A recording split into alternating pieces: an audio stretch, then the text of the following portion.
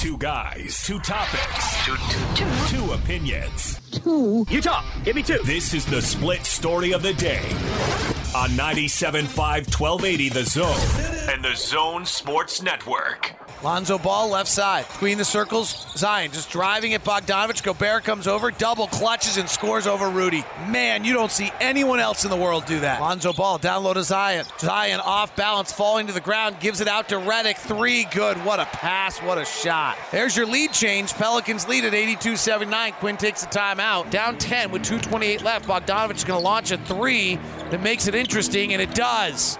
7-point game with 2:22 to play. Conley has it on the left side of the floor. Driving, hands it off to Bogdanovich. Looks like they're playing for a three.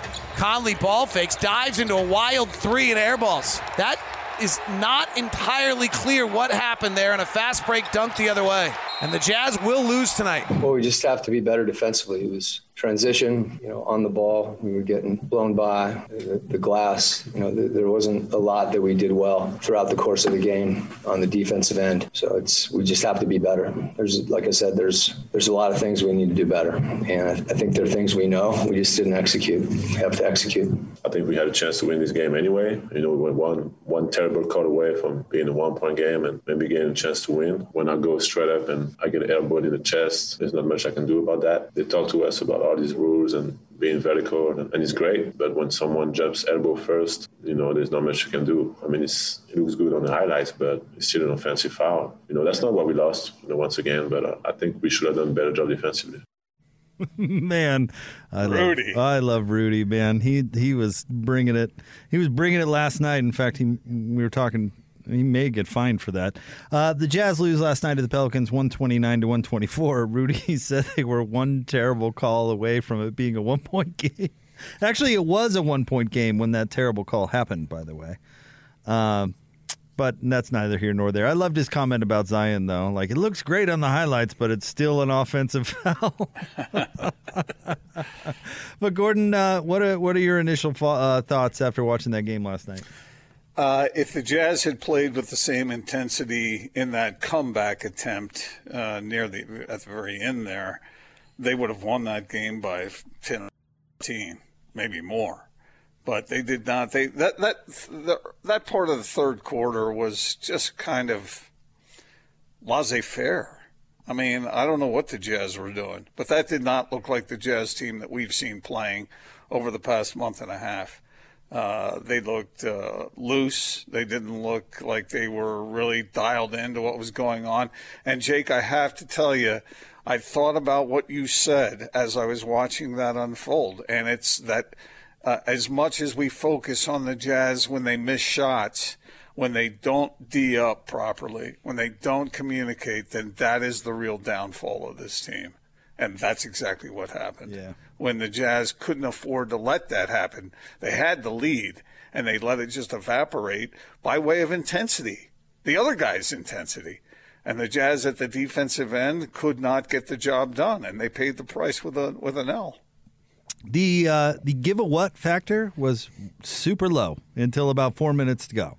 And I've got a stat for you, Gordon, that's going to back up exactly what you're talking about, because I think you're right on the money. The defensive intensity, the focus, whatever buzzword you want to use, it just wasn't there. How about this stat? The Jazz did not have more than 3 consecutive stops the entire game until there was 4 minutes left to go.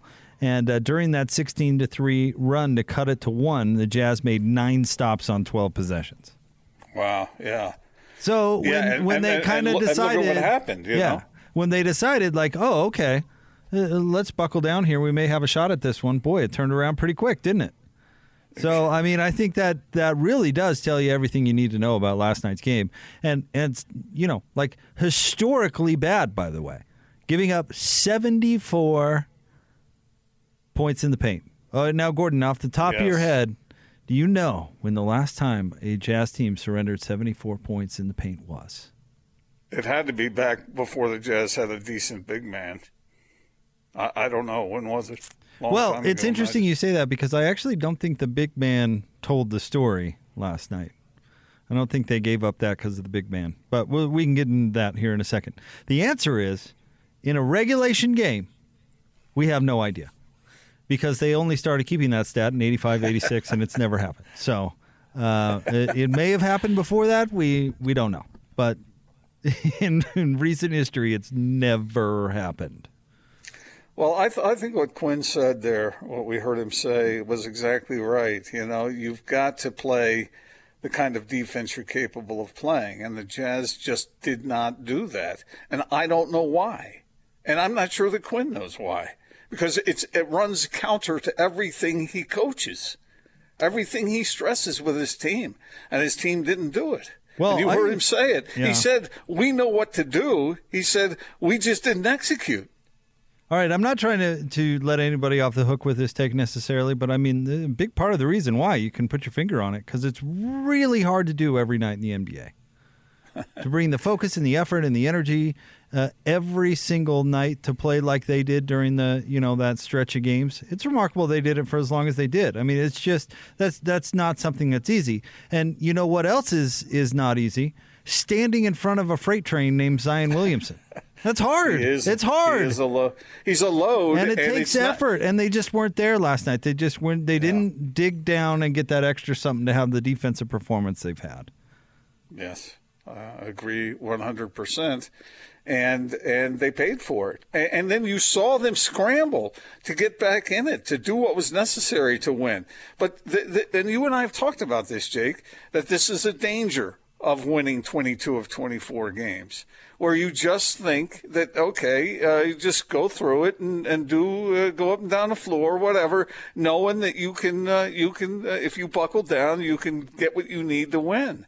Well, that is just, you can't think that way. And I don't know whether it's a subconscious thing or whether it is conscious, at what level it's in players' minds, but it infected them last night, and they were not ready to play at the level they needed to in order to do what was necessary. I mean, you're talking about a team that really does not play much defense, and offensively, we saw what they did. They took it inside, and they took the Jazz apart. And you said it perfectly. And I haven't seen Jazz defense as porous as that down near the basket in a long, long time. And I'm sitting there watching it, and I was watching it with someone else, and they said, what's going on defensively with the Jazz? And I said, a lack of intensity and a lack of focus. And I can't explain it, and probably Quinn couldn't either. Well, and the other thing is they are undersized outside of Rudy as a team. So, playing defense. Let me put it this way: defense was a lot easier for Scottie Pippen than it was for Muggsy Bogues. You get my drift? So, I mean, to be a really good defensive team, they have to play that, on a string type D, that real team effort type D. And Rudy is kind of the quarterback back there directing traffic, but, it takes kind of that team type effort to truly be an elite defensive team for this Jazz team. So, that wasn't happening last night against the Pelicans. And the problem wasn't Rudy, and I want to get back to that because, you say, points in the paint, that was a big man problem. Rudy can't do it all himself. And if the whole Pelicans team is just going to beat their guy with that little effort, I mean, Rudy can only help so much. And the whole game plan was basically have Rudy shade Zion when inevitably he got into the paint. Rudy could help out. But, I mean, Brandon Ingram made a living in the paint. Lonzo Ball made a living in there. I mean, nobody could keep their guy in front of them, and Rudy can only do so much. Well, it seems like ever since they've always had a problem with Ingram.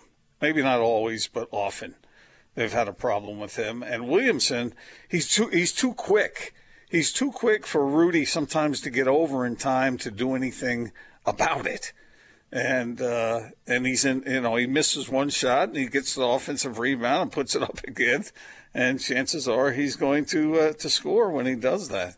And it was weird because early in the game his presence was there, but not like it was in that third quarter. It seemed like in that third quarter he just said, "All right, I'm going to put my imprint on this game, and I'm going to make a difference." And there was nothing the Jazz could do about it. Bojan Bogdanovic on Zion Williamson is not a good matchup. No, it's not going to go well.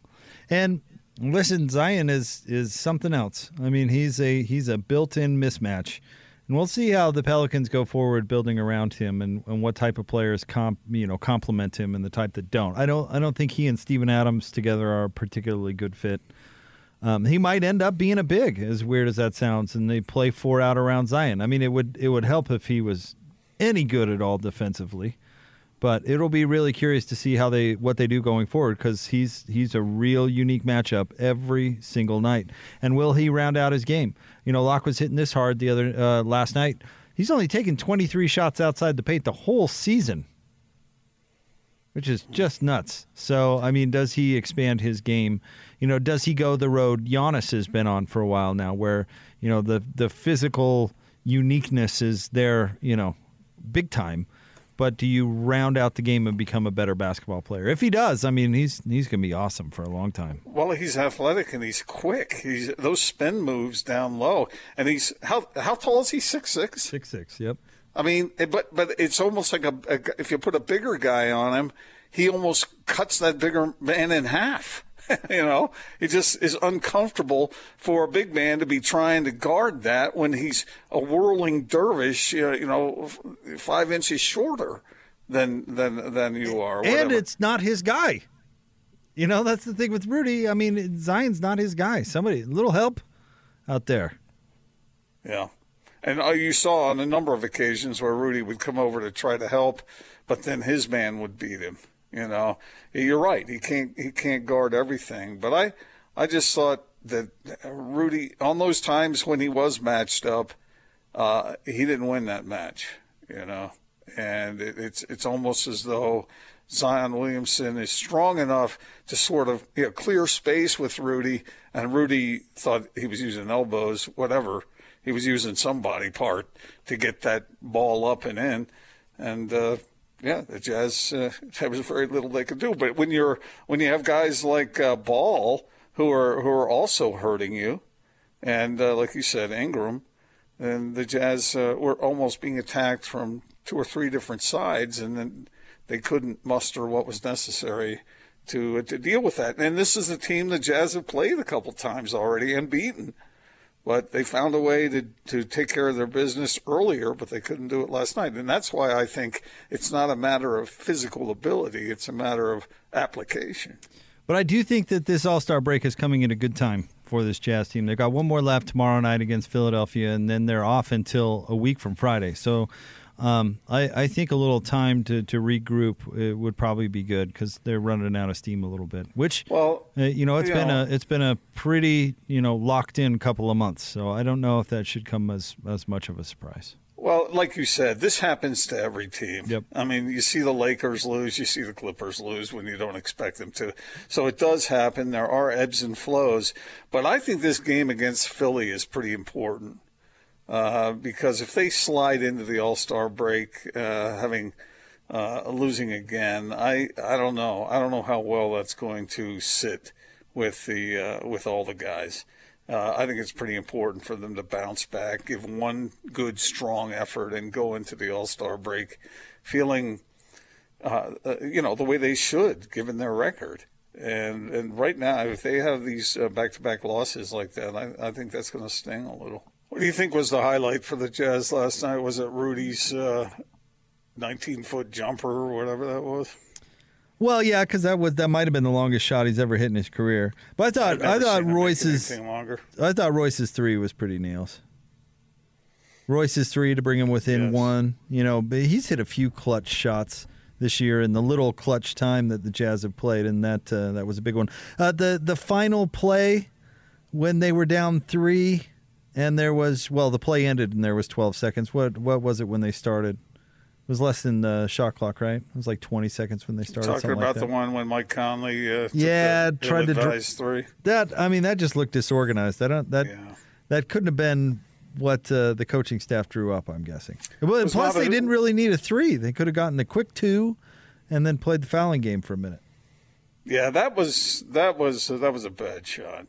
That was a bad shot. But they were searching for it, because Joe Ingles almost pulled the trigger on a bad shot earlier in the clock. So I would be curious what they were actually looking for. It was not a great night for Mike Conley, Donovan Mitchell, or Joe Ingles. Well, No, not shooting the ball anyway. What'd they shoot? The three of them combined, I think it was like 11 of 36 or something. Not yeah, good. but you got to love seeing 8 assists from both Conley and Mitchell. That's true. They did make some plays. Donovan's passing the ball extraordinarily well. I thought Rudy played well. Bogdanovich was obviously great, and Jordan Clarkson was Jordan Clarkson. They just didn't want to guard anybody. Yeah, true. Although I still think that Donovan Mitchell has to play like a superstar. I mean, he kind of does, and that was subpar last night from him.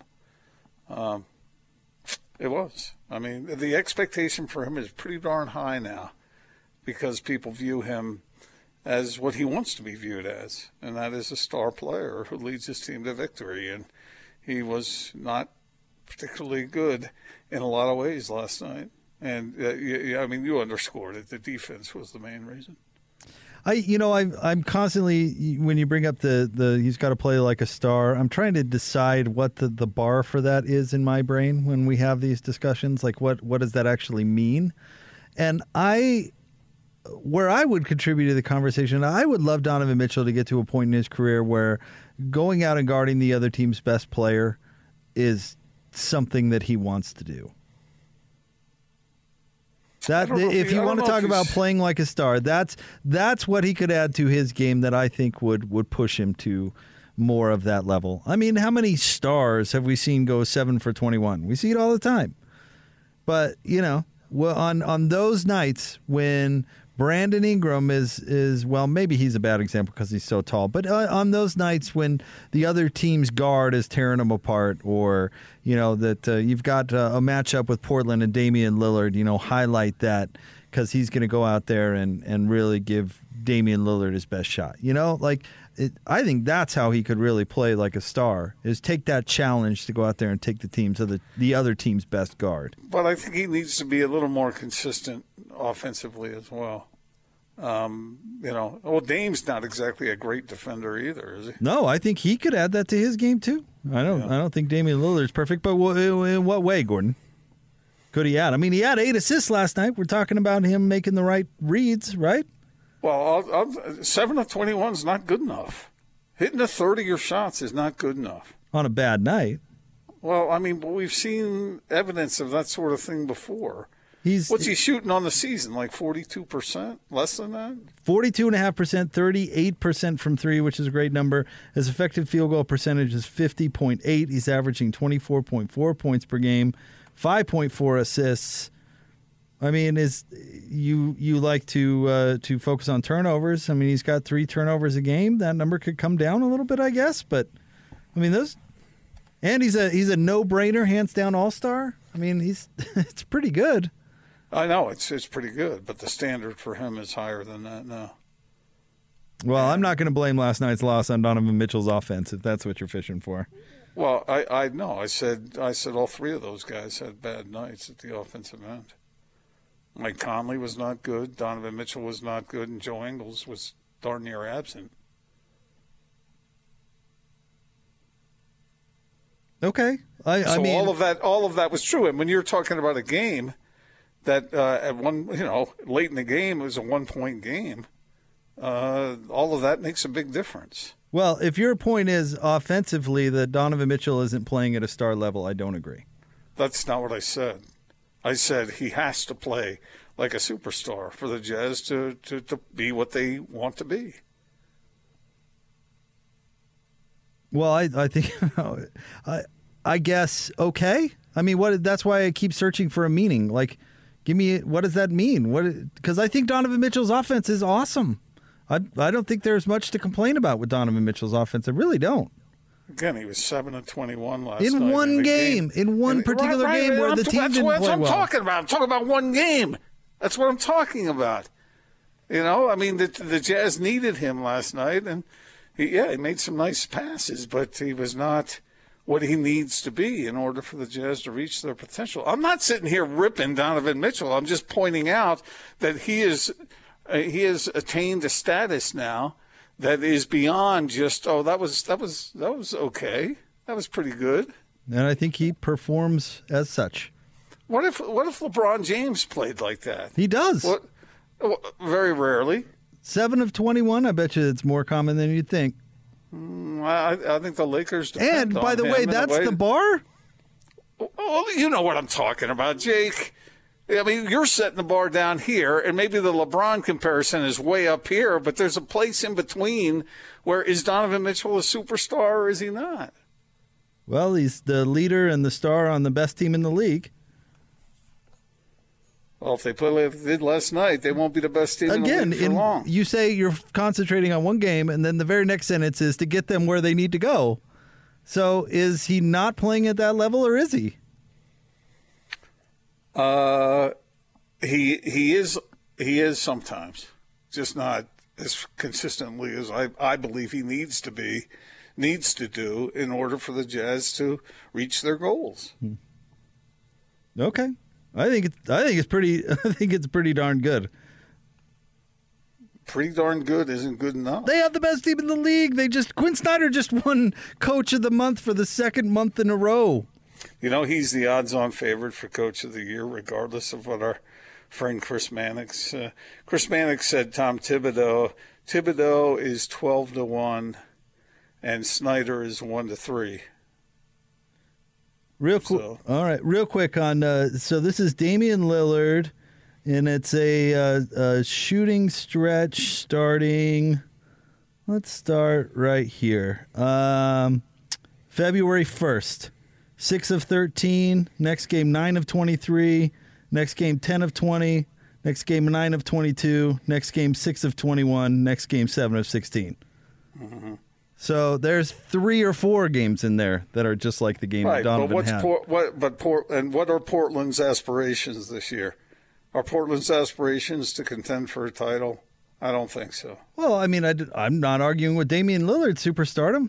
My point was that it's a 7 for 21 happens quite a bit in the NBA to every star player. I understand that. I'm just saying that Donovan needs to play like a superstar for the Jazz to accomplish what they're looking to do this year. And I think that's a fair statement. I'm not trying to rip him. I'm not saying that, I understand that superstar players can have an off night. And my observation is just that he needs to play consistently at a really high level for this team to do what it hopes to do. Well, I'm going to because I don't think they could do it without him. I'm going to hammer out a definition to that. By the end of the season, I'm going to find out what exactly that bar is. So when we get there, you can go, here, he's arrived. This is superstardom. He's playing like a superstar player. We're going to find out what that is. Yeah, well, like you said, it would be good if he could play a little better defense, and he needs to shoot better than 42% from the field. All right, stay tuned. We'll have more Big Show next, 97.5 and 1280 The Zone.